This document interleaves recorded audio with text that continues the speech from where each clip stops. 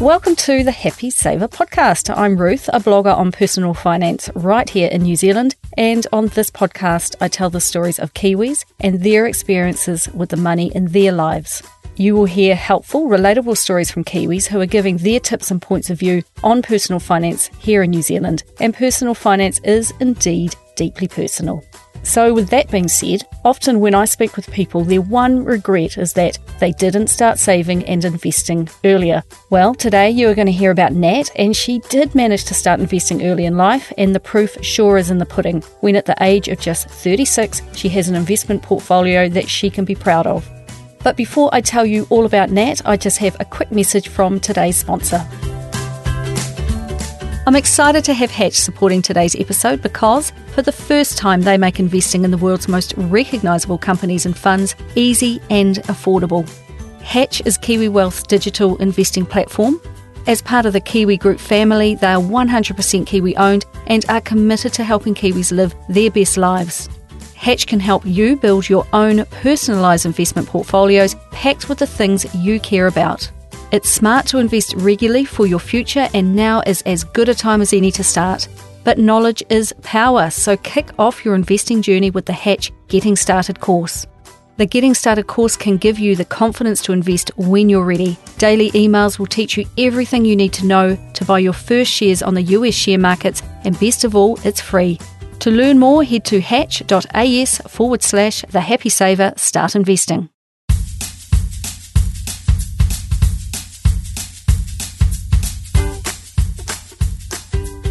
Now, Nat was raised all over the place, courtesy of having a dad who was in the Air Force, and his career took him and his family of 5, including Nat's mum and her 2 sisters. It took them to Wellington, to Christchurch, Auckland, Singapore, Alabama, London, and other places in between, and then all the way back to New Zealand again. She lived in rural places and then in cities, and change and variety were a constant theme. Her parents did a count up recently, and they'd worked out that they had lived in 25 different houses over 30 years. At one point, she attended 4 different schools in 4 years, so hers was a life of change and being repeatedly forced out of her comfort zone. She has nothing but wonderful things to say about her parents, who embraced this travelling lifestyle and the opportunity to see the world, and at every step along the way, they made sure their 3 girls were catered for, loved, and happy. She says that she could not have wanted for a better childhood and considers herself extremely privileged to say as much. She said of her mum that she was very entrepreneurial, and in today's speak, her volunteering roles, her hobbies and interests would have been called side hustles, but constant travel in support of Nat's father meant it was impossible to hold down a job, so she instead spent her life as a key support to her husband, Nat's dad, a role that was very much celebrated and recognised when he left the military and retired. In this case, the expression, behind every great man is a great woman, is true, although probably more true is that she stood beside him and not behind, and they worked as a really good team. In a different era, it may have played out differently, but there were no regrets about their adventurous lifestyle. She said her parents were wonderful role models, and Nat said that her mum, who must have been forever setting up a new household somewhere in the world, was always a saver, always stuck to a shopping list, never paid full price for anything, and always looked for bargains. She said that they were not wealthy, but no one around them was, and she credits her mum and dad for creating such a strong team and a strong family. I asked her what was one piece of advice that her parents taught her about money that she remembers. Well, they told Nat to never take anything for granted, and she has carried this through to her life today, always appreciating what she has and getting a thrill and a huge sense of excitement out of the small things in life, like the luxury of going out for lunch or having her nails done, something her mum never would have done. She said that today people have such a high level of expectation around what they feel they should have, but Nat is conscious of her spending and does not spend money without thinking. She said that everything she does feels more like a privilege than a right. And that leads kind of nicely onto what she considers to be her splurge, the thing that she knows could be considered as a waste or a luxury, but she does it anyway. And for her, it's having a day spa about 2 to 3 times a year where she books in for about 3 hours. And I like this bit, so she doesn't have that, oh no, it's going to end in an hour feeling. Plus, she absolutely loves to travel with friends and family and will always set money aside to make sure she can do this as often as possible. From a young age, her parents always encouraged Nat to work, even in a small way. For example, Nat loved dogs, but they could never have one because they moved around just too much. So when a neighbour offered to pay her to walk theirs, she grabbed the chance, even at the age of just 7. Her and her sisters would often set up little businesses, such as making chocolates at Easter and selling them around the neighbourhood. But that was only the half of it. They would make up a budget, they'd price up the ingredients, they'd head out shopping to buy the ingredients and the moulds, they'd then make the chocolates, wrap them beautifully, then once sold, they would pay back the costs involved and then reinvest the profits into more chocolate making, and they just kept it going. She did get pocket money too, but this was not just a handout. She was expected to work for her money. As she got a little older, and when they lived in London, she got a job in a cafe, but pretty quickly realised the pay was poor. So in her teenage years, she moved into the nannying business with her sister, and pretty quickly a bunch of parents knew these two could be relied on. So she spent her time after school, at nights and on the weekends, looking after a variety of kids, and it sounded like a really busy and profitable time. So the entrepreneurial spirit started pretty young for Nat, and she recalls always learning about money, about budgeting, and about how business works from both of her parents and from the experiences that she was having.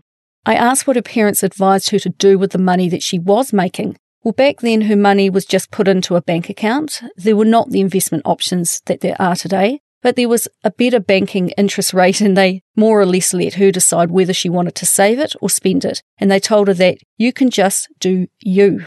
They really trusted her to make good decisions, and she seemed to me a kid who must have had an innate sense of saving. She claimed otherwise and said she actually feels that she is more of a spender. Her mum, for example, would give her $50 for a train pass to get to school for the month and say, this will cover a train ride every day, but if you choose to walk to school instead, then you can just keep the money. You do you, and you decide for yourself. And with clothes, her parents would buy her the necessities, and anything else she wanted to have, she had to pay for herself. Her mum did tell her one thing that I think is incredibly important though. She said something along the lines of, if you save 10% of your wage from your very first job and for every single paycheck from there on in, you will never have to worry about money. Nat does not think she quite stuck to this, but she certainly thinks it's really sound advice and still so relevant to you and I today. So she said that from the start, from watching her parents spend money thoughtfully, she just had good money habits ingrained into her. Her own parents purchased property, so Nat learned how that worked, and they had some share market investments which Nat was aware of but knew little about. And she said that by the time she left home, she'd saved up money for university, was helped a little by her parents to get through her study, and by the time she came out, she was actually debt-free. So this is where she said that the privilege comes in. Being blessed with a good education and money meant that she and her sisters didn't have to go through the getting out of debt part of life that so many have to face. They had learned a work ethic and how to make money, and also how to plan long term, which meant they only had to learn how and where to invest it. She said she finished school and started university with some money in the bank, not a huge amount, but she had saved a portion of income she received while at school. This, combined with a little bit of help from her parents, meant she finished debt-free, but it was by no means an easy ride, and she refers to these uni years and the couple of years that followed as her poor years. She worked throughout university, always working 2 or more jobs at a time to pay her way through and cover her expenses that she kept to a bare minimum. And while she had money to pay for rent, for food, for petrol for her scooter, she had nothing left over. She said she had worked out early on that coming out of university debt-free would give her an advantage straight away. There was no eating or drinking out, and these cash-strapped times continued for a few years after university as she slowly ramped up her career. She said it was a scary and uncertain time because no paycheck was ever guaranteed. She said of her university study that she had a real scattergun approach and studied a bit of everything, ending up with a barely used commerce degree. Her advice to you and I is that if you don't have a plan for uni, then don't go. She didn't enjoy her time there and feels that although she did come out with a degree and no debt, it was a waste of money, and she wonders how much further along she would be if she had used that money to start a business instead. She said she is a fan of the apprenticeship scheme, or taking a gap year, or working while you work out what you might want to do. Today, Nat is 36, living in Wellington, where she works as a contractor for a tech company as their head of product, customer and marketing. She has always worked for herself, never as an employee, And that has really helped her hone her money skills, because when she started out and for at least the first 5 years, her income was tiny and precarious, but given time, it improved. I asked her what keeps her awake at night in regards to money, and she referred back to when she was in her early 20s and had set up a business for herself where she had 3, sometimes 4 employees, and paying their salaries was something that she took extremely seriously, and that had the ability to keep her up at night. She said she always had the sense that it could fall apart, and it's a big responsibility to be in charge of someone else's salary. But today she has discovered that financial freedom and the point of having money is to help you sleep at night. And if you can just devise a plan and stick to it, then sleep comes easily. Now that she has about 15 years of working behind her and is well on her way into her investing journey, she knows that if you can stick to a plan, it will work. And with a net worth today of about 1.7 million, it's safe to say her plan is working. So how did she do it? Like I said, she started her working life owing no money, and that is a huge boost right from the get-go. But it's achievable, and it can be replicated if we save a percentage of every dollar we make from the day we start earning. And if you are a parent listening to this, then this is what you need to be talking to your teenager about. Her very, very first investment was to buy shares in the company Xero. She knew the founder and had heard that there was to be an IPO, or an initial price offering, where they were looking for investors. She convinced her family to invest as well, and without having a clue really what she was doing, she put in $1,000, which was a huge stretch for her, because at the same time as doing this, she was saving for a house deposit. At this point, she was about 24. It was about 2009. She was flatting. She was sick of her flatmates, and she was paying $200 a week, which was actually quite steep for Wellington at that time. She saved her heart out and purchased a 1-bedroom apartment in the Wellington CBD for $260,000. Now, this was a huge amount for an apartment, especially when she compared it with her sister, who at the same time bought a standalone whole house in Wellington for pretty much the same amount. But she had done the math and realised that even with her mortgage interest rate of 7%, she would be paying the same amount each week that she used to pay in rent, plus she could cover any additional home ownership costs. But she said it was terrifying making this purchase. It felt huge, but she moved into her own apartment, got to style it how she liked. It was across from her gym, downtown and close to bars, and her friends could join her for a drink before heading out for the night. She said she loved living by herself and loved that lifestyle for quite a few years while building up her business and her career along the way. And importantly, she started smashing her mortgage and aggressively paying it down to zero. And she offers that advice to anyone starting out. Get aggressive with your mortgage, particularly in those early years. She now owned her apartment outright, but after about 3 years, she reached a point where she wanted to move on. She tried to sell her apartment, hoping it would appeal to someone just like she was, someone wanting to get on the very first rung of the property ladder. But even though the value at the time had dropped, it just didn't sell. So enter stage left, a mortgage broker, a secret to her success, she says. And she would encourage you to find one that you like and that you trust to help you secure a home. So he has coached her well in how to structure her investment in housing, and he talked her into keeping this apartment, which she said she now rents out for fair rent to someone who does not want to buy a home, and she went out to find herself another house, which she now realises was the right decision to make.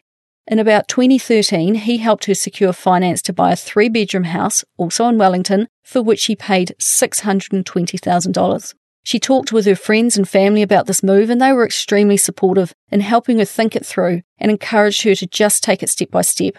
All she could see was a huge debt for her as a single woman, and she just wanted to smash it. Now, this was also in the very early days of the Airbnb phenomenon, so she rented out the other 2 bedrooms to guests, and she got to control who came in and when. But she got over having one bathroom that she constantly had to share with strangers, and she got a bit sick of it and stopped after a couple of years. All the while, her income was climbing, and she paid as much towards her mortgage as she could afford. And during this time, although she was fully in control of this debt repayment, she was to receive a windfall from her parents, which really boosted her debt paydown. Her parents had decided that they wanted to pay it forward and see any future inheritance put to a good use now for their 3 children. And I'm sure that they could see that Nat had a really good control over her money and was careful with its use and not irresponsible. So therefore they gifted her $250,000, which she put towards her mortgage. She now, in 2020, also owns this home debt-free, so that's 2 paid-for properties. Once again, she stressed how important she feels it is, in her words, to smash your mortgage. Going back to around 2010, and as the debt decreased on her home, she started turning her attention to investing in something other than housing. She invested in building up her own contracting business, as that was providing a steady income, and she also found Smartshares ETFs for the very first time. And she just started to dabble, just in a small way, learning as she went and operating, she said, on just blind faith that it was the right path for her. So when I asked her what her greatest financial flop might have been, it took a bit of thinking. She had wins and losses with individual shares when she invested in some companies without paying enough attention. And those Xero shares I mentioned, she has very few regrets, but one of them was to sell out of those shares, which she now thinks was a huge shame. But it was also a lesson learned. So her main regret was the same as many other people I've spoken with, and that was that she didn't start earlier. But in fairness to her, I don't think the ability was there for a teenager to start investing back then. Not like it is these days, with lots of easy-to-access platforms available with little or no barriers to entry. I went on to ask her who her KiwiSaver was with and how much she had in it, but the answer surprised me because she didn't know much about her fund. She said she's in a Nikko Asset Management Growth Fund, but is unsure of the balance, and said she signed up to them because the first year was fee-free and that she should probably take a closer look at it. So how come she knew so little, I wondered? Because she has always worked for herself. She has never received any employer contributions into her fund, but she has consistently put in $1,042 into her fund as a lump sum each year, which ensures she always gets the government contribution of $521. But she said that selling out of Xero too soon taught her something, and that is not to follow your investments too closely, because what they need is to be left to have time in the market without any meddling. She won't have access to this KiwiSaver money for many, many years yet, so she is just leaving it alone. And she also firmly believes in dollar cost averaging, and she just pays her set amounts into her investments on a particular date each week or month and pays no attention to the highs and the lows of the market. Now, I spoke to her in early March, just when the share market was starting to get volatile, but nope, she was not swayed and it was just business as usual. Her advice to you and I is to just join KiwiSaver, particularly if you are an employee. But if you're an independent contractor, make sure you pay into your KiwiSaver yourself. No excuses, she said. And because she loves the tech industry, 1 or 2 years ago she could see the potential in Tesla, so she started purchasing their stock. She really believes in their vision and the change they have had and will continue to make to the world, so she is pleased to have purchased some of them. And when I asked her the question, if I gave you $10,000 right now, what would you do with it? She said that she would buy more Tesla shares. She looks at things like Tesla and thinks, will I regret it if I don't invest in this? And even though she is sometimes fearful, her fear of missing out is much higher than her fear of loss. She also invests in the Punakaiki Fund, a fund that invests in New Zealand-based tech companies who are growing quickly and are looking for funding from retail investors. It's very high risk with the potential of high returns, but also of large losses, and it fits with Nat's philosophy of supporting up-and-coming companies. She started to learn and investigate the US share market, and that got her excited as she found it more interesting than the New Zealand share market. And now she has sold out of many of her international Smartshares funds, but she has retained the Kiwi ones and is investing via Hatch into the American market, into the likes of Berkshire Hathaway, Europe funds, and the US 500. If she was going to put some percentages on things, because I made her, she would say that her share portfolio is split 80% into funds, of which she includes her Berkshire Hathaway shares because they are so diversified already. She's got 2% in Punakaiki, and the rest is split across a couple of companies such as Tesla and others. And she finds these companies really interesting to follow, and the part about investing that really keeps her excited. Very recently, she has taken on one more investment. She has bought a half share in a house with one of her sisters. They've purchased this with 100% finance, and each has taken on a $330,000 mortgage. Now, this is a very new investment, and she said she broke all the rules by not having any legal agreement signed up. But she said the two of them are extremely close, have always talked money together, and there have been multiple opportunities in the past for things to go wrong, but they never have. So she is feeling pretty comfortable. At any point, Nat could pay this debt off faster. She said that her gut instinct tells her to do this because her debt is independent of her sister. But she said that this time she may hold off as the rent does fully cover the mortgage repayments, and the two of them are also setting aside additional money as a buffer to cover any unexpected events. So for the time being, she likes the thought of not having to put any money into it and instead pushing that money into her share investments. But it's early days yet, and it will be interesting to see how this debt-slashing diva goes with having a bit of debt hanging around. With her net worth being about $1.7 million, she estimates that her share investments probably make up $300,000 to $400,000 of that amount, which is kind of vague, I thought. Well, here's the thing. Nat is not a tracker of things. There are no spreadsheets with everything noted down, but there is still a plan. And when I asked her what were her three main financial habits, the things that she just automatically does, well, she told me the following. When she receives any income from whatever source, she immediately pulls some off the top for paying her taxes. As a self-employed person, this is her responsibility, and she makes sure she always calculates the correct amount so there are no surprises. She then puts enough money aside to pay her business credit card off in full, and she tops up that account for any upcoming expenses. She then splits the remaining money two ways. Firstly, she pays into her investments, and then finally, she pays herself a weekly salary, which amounts to about $54,000 a year. There are no hard and fast numbers on this. She has enough money coming in, well over $100,000 a year from her business, from her rental properties, from her share investments, to implement her strategy of paying your future self first. She learned in her early 20s that the biggest thing with money is the freedom it gives you and the ability it gives you to make a choice over your own life. For others, it might be that they have to stick with a bad job because they need the money it generates. But that can leave them stuck in a bad situation and mean that they, in effect, hand over any financial control to someone else. Well, for her, it's not about being rich, it's about having financial control, and she does not want money to limit her choices. So she just makes sure that she has enough money coming in to give her that control, and if she comes up short, well, she'll just work harder for herself and generate more income. Now, this is a powerful position to place yourself in, and I really commend her for this. And as for her work ethic, that's a huge part of her success. She works in an industry that she has a really genuine passion for, and she refuses to compromise and take shortcuts. So as a result, she knows her worth and what she can charge for her expertise. Because she has never had the security of having an employer paycheck, she has always had to work hard and aim really high. And this is where her group of friends come to the fore again. If any of them are going for a promotion at work or striving to gain new business, they will role-play different scenarios with each other, and that way they get to practice and get used to the words that come out of their mouth in a negotiation. So you go in armed with a plan because you have practiced for a successful outcome, and I really like that. She was discussing FIRE with the people she works with, and for those who don't know, this means financial independence, retire early, and they were trying to work out what's referred to as their FIRE number, or how much money they will need to have invested into income-producing assets that will generate enough income for them to live off, and therefore, in theory, give up their day jobs.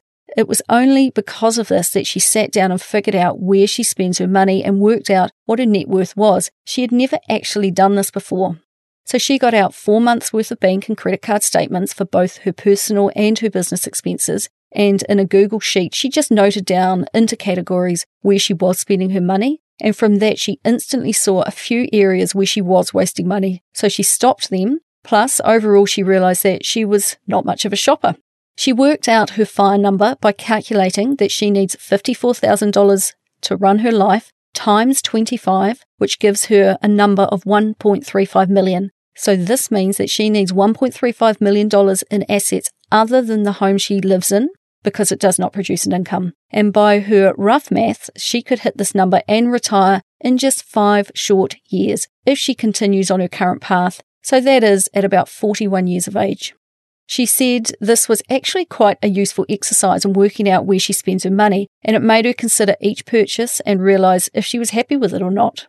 But she still does not budget because she divvies up every dollar she spends into those key areas she talked about, and she knows that everything is taken care of and she can spend what she pays herself without a thought.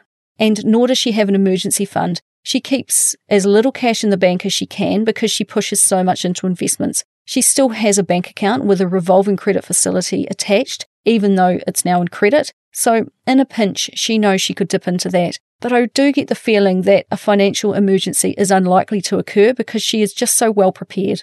So what do they say? When something goes wrong, it no longer becomes an emergency, just an inconvenience. I know her family were instrumental in setting her on the right path, but she's been away from her home for almost 20 years now, so who else has influenced and helped her along the way? Her family is still a huge support, and they can openly talk money together, but she also has an awesome bunch of friends who she can talk money and career with.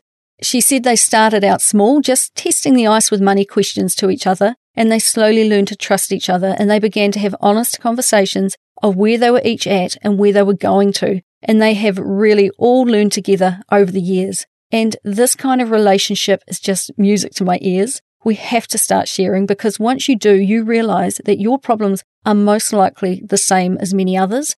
I know we all like to think of ourselves as entirely unique, but in many areas of life we just are not. They motivate and encourage her to succeed both personally and professionally because they have so much in common. Now, time and again during our conversation, Nat talked about how she felt privileged and lucky. And yes, she won the lottery with her parents and with their generous gift to her. But there comes a point where it's down to you and the actions you take. And personally, I think she's gathered up all that good start she was given in life and 10x'd it. She should be rightly proud of her achievement. And unsurprisingly, she pays it forward whenever she can by donating between 2 to 4% of her income each year to causes that she values. Plus, although we've never met in person, we have spoken by phone a few times, and she has to be one of the most generous women I've spoken with so far, as she wants to help others achieve success as well.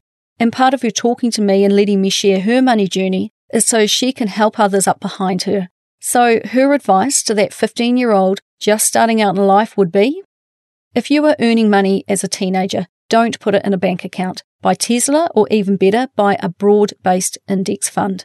The position she is in now is because she started earlier than most. So just start and do as much as you can as early as you can. If you don't have the money to invest, whether it be in shares or property, that's no excuse not to learn to invest, because if you learn the skills you need, then when the money comes, you can instantly apply them. And as you get older, it's so much harder to undo lifestyle creep. So she said to avoid lifestyle creep in the first place. Now, if you want to buy property, buy a small apartment. Just get some skin in the game and get started, because it's such a valuable lesson.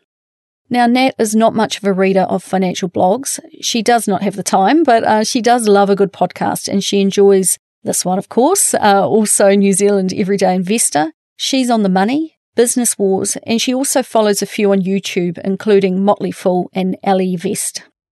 Whew. Now, it was my intention to create a shorter podcast this season, because I promised Johnny that I would, but I think I failed miserably again. But I tell you, Nat had so much useful stuff to share that I just couldn't leave any of it out. But I'm almost done, and before I go, I have just another quick word from today's sponsor. Thanks again to Hatch for supporting The Happy Saver. They make investing in the world's most recognisable companies and funds easy and affordable. So to kick off your investing journey, head over to hatch.as/The Happy Saver Start Investing. Well, Nat had an interesting childhood, always on the move from town to town and country to country, but stability came from having won the parent lottery with 2 amazing, loving and supportive parents and 2 sisters whom she's really close to. They taught her the life skills she was going to need to succeed, and succeed she has. She may have been skint getting through uni and her first few years of starting her career, but she did it debt-free, and that really catapulted her ahead of most. Things really got moving for her just 13 short years ago with buying an apartment to live in, but she didn't settle. She powered up her career and she hammered her mortgage debt. And this led her to her next home, and then when she realised she needed to diversify, it led her into the share market. All the while she lived the phrase, a part of all you earn is yours to keep, and she always invested first and paid herself second. And for 13 years, it's been her consistent approach, meaning that she does not have to watch her money like a hawk. She just has to trust in the system she's implemented. And I think she should serve as an inspiration to any single woman or man out there that if you develop a sound strategy and stick with it over the long term, you will succeed. She takes care of her day-to-day needs while setting money aside for her future. And finally, I think it's fitting to finish and leave you with Nat's money elevator pitch. a sentence that would sum up her approach to money, and it's simply, live my best life now and later.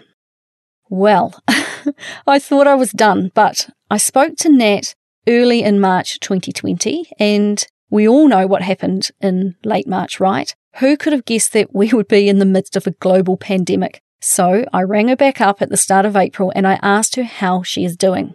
Well, nothing much has changed. She has her plan and she is still sticking with it, of course.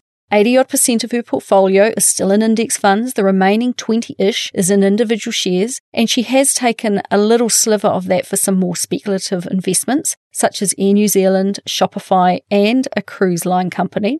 She is taking advantage of companies she's interested in anyway, but they are just a lot cheaper to buy at the moment. She said that these are not a gamble as such, but it's as close as she is likely to get to one.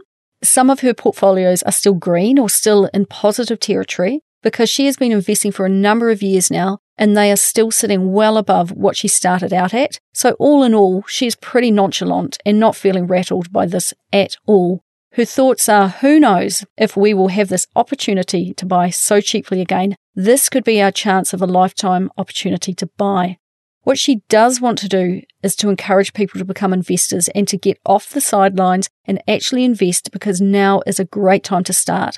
But she wants great outcomes for people. She wants them to learn the basics of investing, start today with investments that are the right fit for them, and then they can look back in 10 years' time at how far they've come. And because she's sticking to her plan, this is pretty much her, just looking back at how far she's come and very calmly looking forward to where she's headed. So I just wanted to take the chance to say thanks so much for speaking to me, Nat. It was an awesome chat, and all the best in the years ahead. So that's all from me this week. If you enjoyed today's podcast, please hit subscribe, and it will automatically update your podcast app each time I release a new episode. If you want to get in touch, you can find me at thehappysaver.com, and I would love it if you would leave me a 5-star review in Apple Podcasts or wherever you listen to podcasts, and please do share this with your friends. These are the best ways that people can learn about my podcast, and I would love it if you would talk more about money with your own friends and help me continue to help others be better with money. So until next time, happy saving.